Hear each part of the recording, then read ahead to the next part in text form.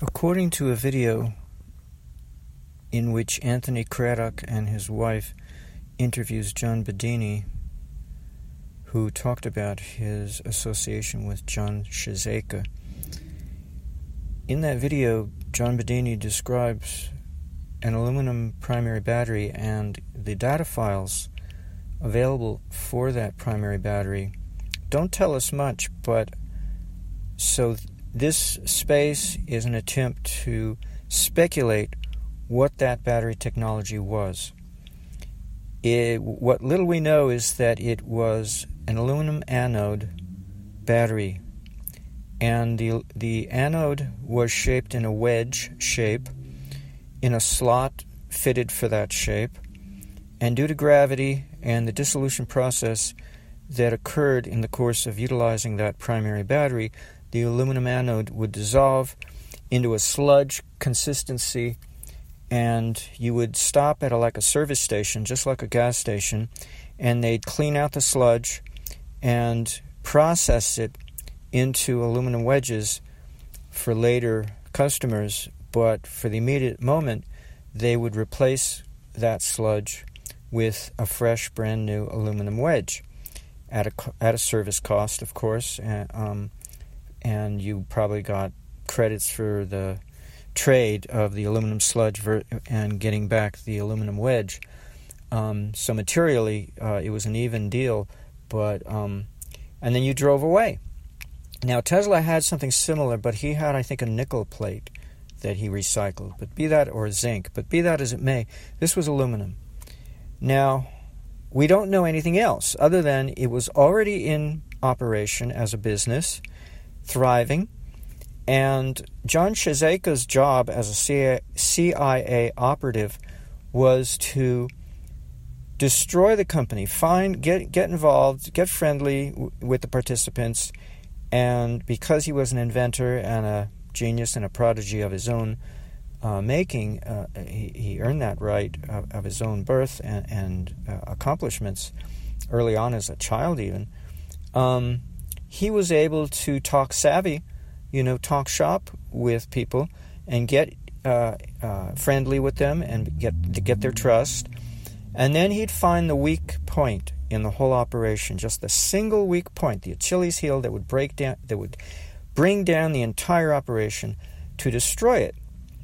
And he would acquire all of the materials and put it in a warehouse. He had multiple warehouses in, I think, Canoga Park in the San Fernando Valley of L.A. County, Los Angeles County, in which he took John Bedini, invited him, because John Bedini was one of his targets. John Bedini had an invention, an over-unity invention, electrical, that he was had outsourced the manufacturing.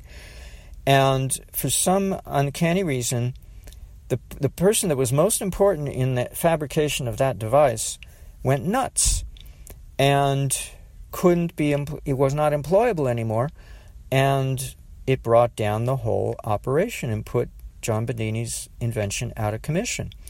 And John Shizeika took a liking, I don't know, out of pity or what, of John Bedini. They were like-minded individuals, and befriended him and started to show him his notebooks of all of the inventions that he had sequestered and destroyed. Now, in thinking about this aluminum primary battery, I was trying to estimate, what was the technology, okay? Now, there's not too much to think about, right? It sounded like an electrolytic battery. It could have been some other type, maybe a gel or something, but in my guess estimate, see, it didn't take much guesswork, because I've always wondered about these borax diodes. Well, why does it have to be borax? Why does it have to be an alkali like baking soda? What if we used a salt? What if we used an acid as the electrolyte? What then? Does it become a battery? Because you've got a galvanic response between two differing electronegativities between the aluminum and whatever else you're using as the cathode. I know 100 years ago it was popular to use iron as the cathode.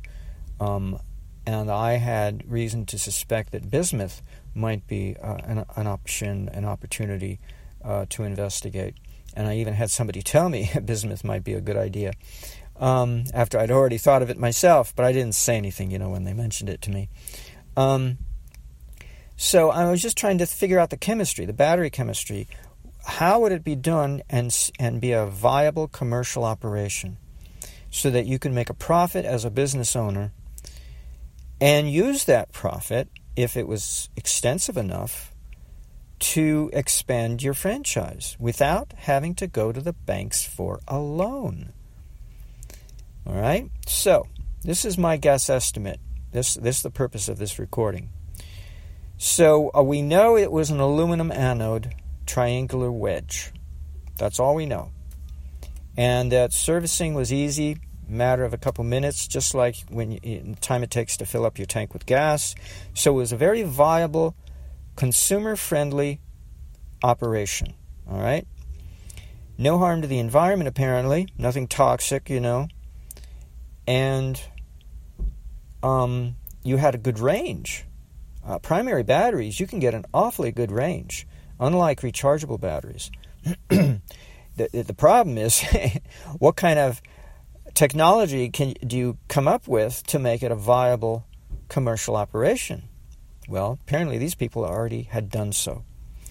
So my guess estimate is that, let's just assume for the sake of argument, for the sake of discussion, that the cathode was iron, and that the electrolytic solution was either a hydrogen chloride solution, hydrochloric acid, or a salt of chloride. I would estimate it would be iron, an iron chloride salt. Be that as it may, the gas dissolved in the electrolyte would be a noble gas, and the same gas would be above the electrolyte, above the liquid line, the water line, let's call it, because it is water. It's going to be a water-based solution. It could be that it was something else, maybe more efficient, maybe alcohol, I don't know. But let's just assume it's water, because I don't know chemistry, so I'll assume water for the sake of safety's sake.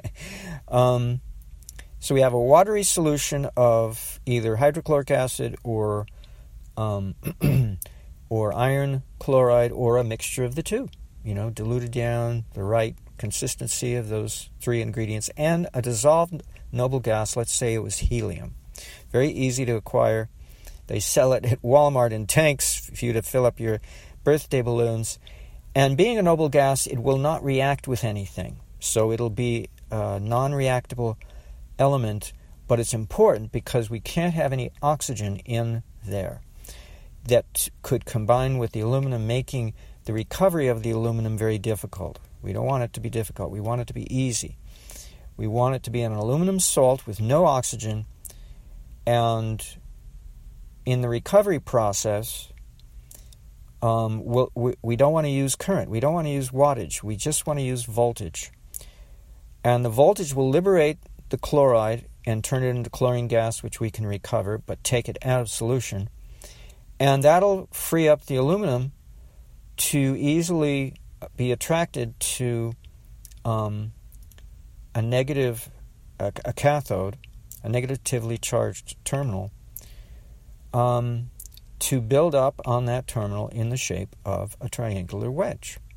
And it might be an aluminum rod to start the process, or aluminum wire even, to start the process, to build up the aluminum. In fact, aluminum wire is probably equivalent to the amount of mass of aluminum that you lose in the wastefulness, the margin of error, the margin of waste that's in any operation.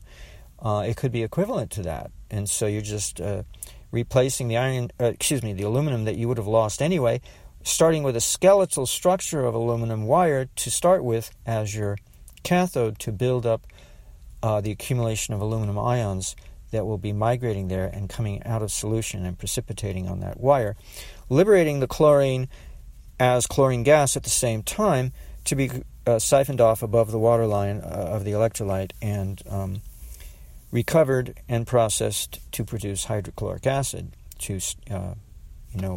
to renew, to use it, to reuse and recycle everything. Everything gets recycled. Nothing gets wasted for the most part.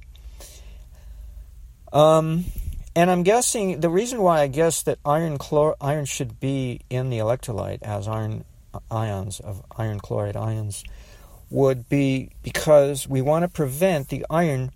See, we don't want oxygen because we don't want the iron to. Actually, that was it. It wasn't for the sake of the aluminum so much as it was for the sake of the iron, because we don't want the iron to react with oxygen. We know it wants to, and so we want to keep oxygen out of the dissolved gases of the electrolyte and keep it out of the space above the waterline of the electrolyte. Now, this is a hazard of iron and might be an indication to go to something else, maybe bismuth. Maybe something else is less oxidizable than is iron. But for the purposes of simplicity, proof of concept, I'm starting this discussion of guess estimation and speculation on the use of iron as the cathode. But I don't think it'll be the most efficient. So, because it's not exotic. Iron is not exotic. Aluminum is not exotic. So I want to start with elements on the periodic chart that are not exotic, so that those of us who have like a beginner's, first 101 chemistry background, and nothing more, can, oh yeah, that makes sense, instead of getting into anything like bismuth, like, we don't know. I don't know the properties of bismuth. So the purpose of the helium is to prevent the oxidation of the iron, and we don't want that. We want the iron to stay in the cathode at all cost. And so maybe we put some iron in the electrolyte solution to help prevent that, as a mixture of iron chloride salts along with hydrochloric acid, weak hydrochloric acid, and water, and helium, dissolved gas, and above the waterline gas. And then the aluminum anode, and then we have our battery. And we use high voltage, low current, extremely low current in the recovery process, because we don't, and maybe we use pulsing at a certain frequency, different stages of cleansing the electrolyte of its various chemistries. Maybe it favors one frequency to remove the chlorine gas, another to remove the aluminum. Maybe it has to alternate. Who knows? I don't know. All kinds of guesswork, but I'm just trying to go over the overview of the basics here. So we've got this beautiful battery, and now I'm guessing if we're using high voltage, low current to recover the chemistry of the electrolyte, we've got an over-unity situation there, in which the amount of energy that's stored in that battery for use by the customer is greater than the energy it takes to recover the chemistries. And so the upfront, the people who observe this won't be the customer, but it'll be the business owner, the recycling plant. They will get the gain of the profit in the form of profit, because, well, if we figure in what the price is going for to change out the aluminum wedges versus what it costs to recover the aluminum and the chlorine, we're talking a net gain of profit, and that means the business can expand very readily without even taking out a bank loan, which of course would make the bank sour, along with the utility company, because the utility company won't be able to charge you a whole lot of kilowatts in the recovery process, because you're not using any watts, because you're not using any current to speak of. It's all voltage. See, so it would anger a lot of vested interests. Not to mention the Detroit Big Three automakers, and maybe a few others, foreign ones, and who else? The petroleum industry, Oh my God, now we're really talking bigwigs. So there's a lot of people who would be impacted, because as a technology, it is so commercially viable, because it is over unity. I suspect it'll be over unity. When you figure in all of the costs involved, it'll be over unity of cost incurred by the company running this operation.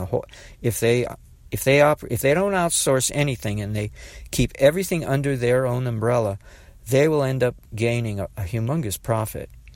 And this kind of technology, my God, would take off and spread across the planet in lightning speed. It's probably why it had to be destroyed. And yet it is so simple. I keep coming up with these complex things, which was good. As an exercise of critical judgment, it helped train me on how to think about electricity. But I don't think commercially. And that's where I'm at now, is coming up with something that is easy to understand and commercially viable as well, despite the fact that it's probably proprietary knowledge that if anything I'm saying is correct, that I'm sharing with you. Because it would have been patented, for sure. And we don't know from Bedini's story when this happened, where it happened, so we have no idea, where to go looking, and we probably won't find any ads in various newspapers of that era that advertise this. Maybe we will, maybe we would, but where would you go to start to look, and what would you look for? This would be a pretty big operation just to look for evidence of its existence, to verify that, it was a viable commercial enterprise at one point. So I'm going on very little information here, but it sounds to me ridiculously simple and straightforward. When you think through the whole thing, the over-unity benefit is not seen by the customer.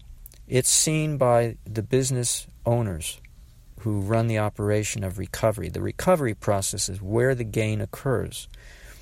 In the format of how little cost it would be to run the operation by recovering all of your chemistries so as not to have to go out and rebuy it all new all over again and have the customer dump everything or the service station dump everything and then deal with all that waste, which may be toxic, aluminum in the environment. So if you recover and recycle 99.9999% at a very cost-effective rate of processing, you've got yourself an over-unity business in the form of profit. Seen as profit as the end result, although there is an over-unity energy, in terms of the cost of energy for recovery versus the amount of energy the customer is getting to drive around with. If you price it comparable to gasoline usage and, just make it slightly competitive to attract customers, obviously, you'd still end up with a humongous gain of profit because of the gain of energy that the owner, the business owner, will see and not the customer. They could advertise it, as such, or not. It really doesn't matter that all the customer knows is that it's, great for the environment because you don't put out smog, and it's cost effective because it's cheaper at the pump, or so to speak, for the aluminum wedge. How many miles you get out of that aluminum wedge, what it costs you versus how many miles per gallon, and how many gallons you would have to store to get the same mileage of that just one aluminum wedge. How does it work out for the customer? So if it's priced right, the customer will see a cost savings, and the business owner will see a cost savings. Everybody will see the over-unity as a cost benefit and a profit benefit. And it won't be seen in terms of an energy benefit, even though that's intrinsic to the process of reclamation and reuse and recycling of the materials of the aluminum sludge. So, I think I've covered everything. One last thought. I have to repeat what I've said before because it's germane to what is under discussion here. Why high voltage, low current in the recovery process? Well, when I analyzed what was happening with, I can't remember when this happened, it might have been years ago, I was trying to analyze high voltage systems for battery recharging. What's the benefit? What would be the chemistry? What would be the chemistry of a high voltage system as opposed to a high current system, which is conventional? We use a maximum of current, a minimum of voltage to recharge a lead-acid battery, and that liberates hydrogen when the battery discharges. And the iron comes off the plates and forms sludge on the bottom of the case, of the battery case, and fills up. And the manufacturers know, I think it was Peter Lindemann's presentation on batteries. Yeah, his work with John Bedini. So this was a couple years ago, 2013, 14, somewhere around in there, not 15, that I analyzed his presentation, Peter Lindemann, and figured out the chemistry. Why would it be beneficial to use high voltage, low current? So anyway, in conventional practice, when we recharge a lead-acid battery, we use a minimum of voltage, and then whatever current is required to make up the difference, which turns out to be a lot of current from the standpoint of a battery lifespan. The stress it induces in the battery, it heats it up and causes it to age and not live very long. And you get all this sludge at the bottom, and you get a liberation of hydrogen gas. And so what would happen if you used high voltage and just a minimum of current, like 600 volts? That's pulses of 600 volts. That's what Ritali, RITALIE.com, the fellow there, when he talks about using a modification of the John Bedini switching technique that was used in the schoolgirl motor, applicable to the recharging of a lead-acid battery. And I think he was said he was using like on the order of 600 volts. So what then becomes the chemistry arose in my mind, and I wanted to answer that question as a speculative exercise. And I came to the conclusion that when you use high current, low voltage, you liberate hydrogen upon discharge. But when you use high voltage, low current, you put oxygen onto the lead plates during recharge, in the opposite phase of the recharging, of the charge and discharge cycle, of the recharge and versus discharge cycle. So you put oxygen there, and you also, of course, you don't get iron accumulating on the bottom, because you recover the iron, because you're using the same process they use to manufacture the lead-acid battery in the first place. They use high voltage, low current to put the lead oxide onto the plates and keep it out of the gap beneath the plates. They don't want any sludge there and sell it to you that way. They want you to put the sludge there. So they give you recharging methodologies that puts the sludge there and destroys the plates. So that, as Peter Lindemann put it, they have it down to a science, the artistry of the manufacturing of batteries, lead-acid batteries, such that the warranty will occur 1 month after. No, the warranty will end 1 month prior to the lead sludge reaching the point of shorting out the plates. So they have it perfectly timed for your battery to be destroyed, useless, non-recoverable a month after the warranty expires. If it's a 36-month warranty, 24 months, whatever it is, they've calculated it all out by trial and error and whatnot, so that you have to go buy new batteries as soon as your warranty is up. You have no choice. And that was my first introduction into this scam of battery technology, using batteries for electric cars or whatever, because it's truly a scam. And that's the way Peter Lindemann presented it as. He said they have technology that batteries can last for thousands of miles. And they don't let people have it because they're afraid terrorists might send a little drone sub to some foreign country and blow up the port, whatever. Whatever the excuse. Anyway, but that was my analysis of the chemistry of why. See, so when they generate a battery plate, it's the same as regenerative technology. It's no different. The chemistry, the electricity is all the same. The difference is we're not given that. We're given a destructive technology when we are sold recharging technology for lead-acid batteries, so that they get worn out and we have to go buy new ones. And this is important. I bring this up because it documents the distinction between the use of high voltage, low current versus the use of high current, low voltage when dealing with batteries. It makes all the difference in the world as to, well, what are you doing with the chemistry? See, this is ultimately what matters. Whatever you do with the electricity is just a means to an end. And the end being, what chemistry do you end up producing? What chemical processes do you end up producing?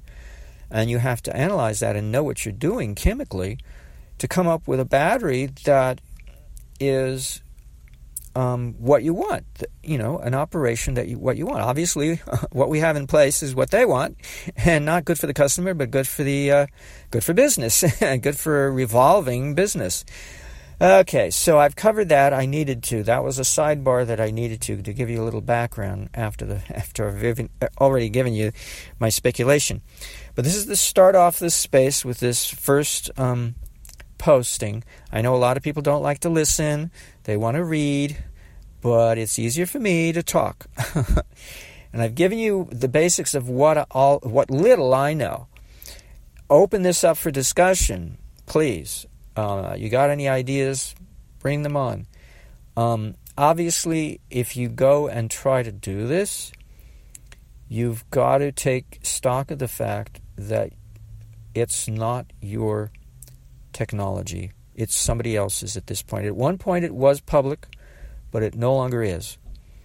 At one point it probably was public, a patent, but it no longer is. At this point it has been, through the agency of eminent domain, you can look that up, the Louisiana counties used that to acquire property after Hurricane Katrina destroyed a lot of properties with mold and whatnot. They used eminent domain while those poor homeowners were living in the stadium in filth. Their properties were being confiscated right out from under their noses without them realizing or knowing about it, because they weren't given due notice. They were in the stadium. They just lost everything. They had nothing to go back to once everything dried out to try to recover and repair the mold. The property and everything attached to it didn't belong to them anymore. So I'm guessing through the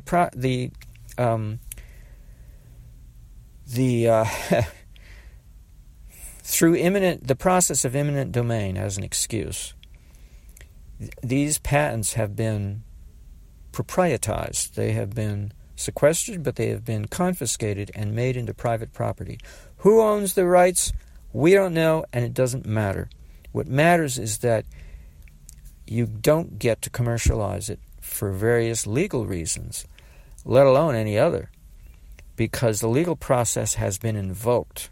Government and the political process, the bureaucratic process, has been invoked to take what used to be in the public domain, if it was, and make sure you never get to see it or even use it or commercially benefit from it ever again. So with that said, it's a warning. If you want to do this, you do it on your own without any help from anybody, certainly not me, to protect you. And you don't get to make a profit off of it in a very nice commercial way. Such was the case when it was destroyed, when it was an original business model, God knows how many years ago, or decades. Who knows when this occurred? Because it's so simple, it's pathetic. This is not high-end technology here. All the stuff I come up with took me years to train myself on how to come up with that stuff. So much so that I don't even know how to build it. It's just theory. But this is so simple, it wouldn't be too hard to figure out if it is viable. If there really is a cost, if it's done on a large enough scale, at what point of scale, because obviously scale matters, at what point of scale does it become a commercially viable enterprise in which somebody would want to do this, if allowed to? And maybe we can't do it as a small operation just for ourselves and expect it to come out as a profit. But all the same, as an exercise of critical judgment or of an exercise of innovative spirit, entrepreneurial spirit. It would be a nice little hobby, a little project for somebody to undertake if they have the means and wherewithal to investigate this question that I'm posing openly to any of you who listen, because I don't know enough to shoot it down. So it sounds great to me, but maybe I'm wrong. Maybe it's flawed, horribly flawed. But I've given you as much incentive as I can think of that might make it work if, everything I've said is taken into consideration, especially being allowed to do it.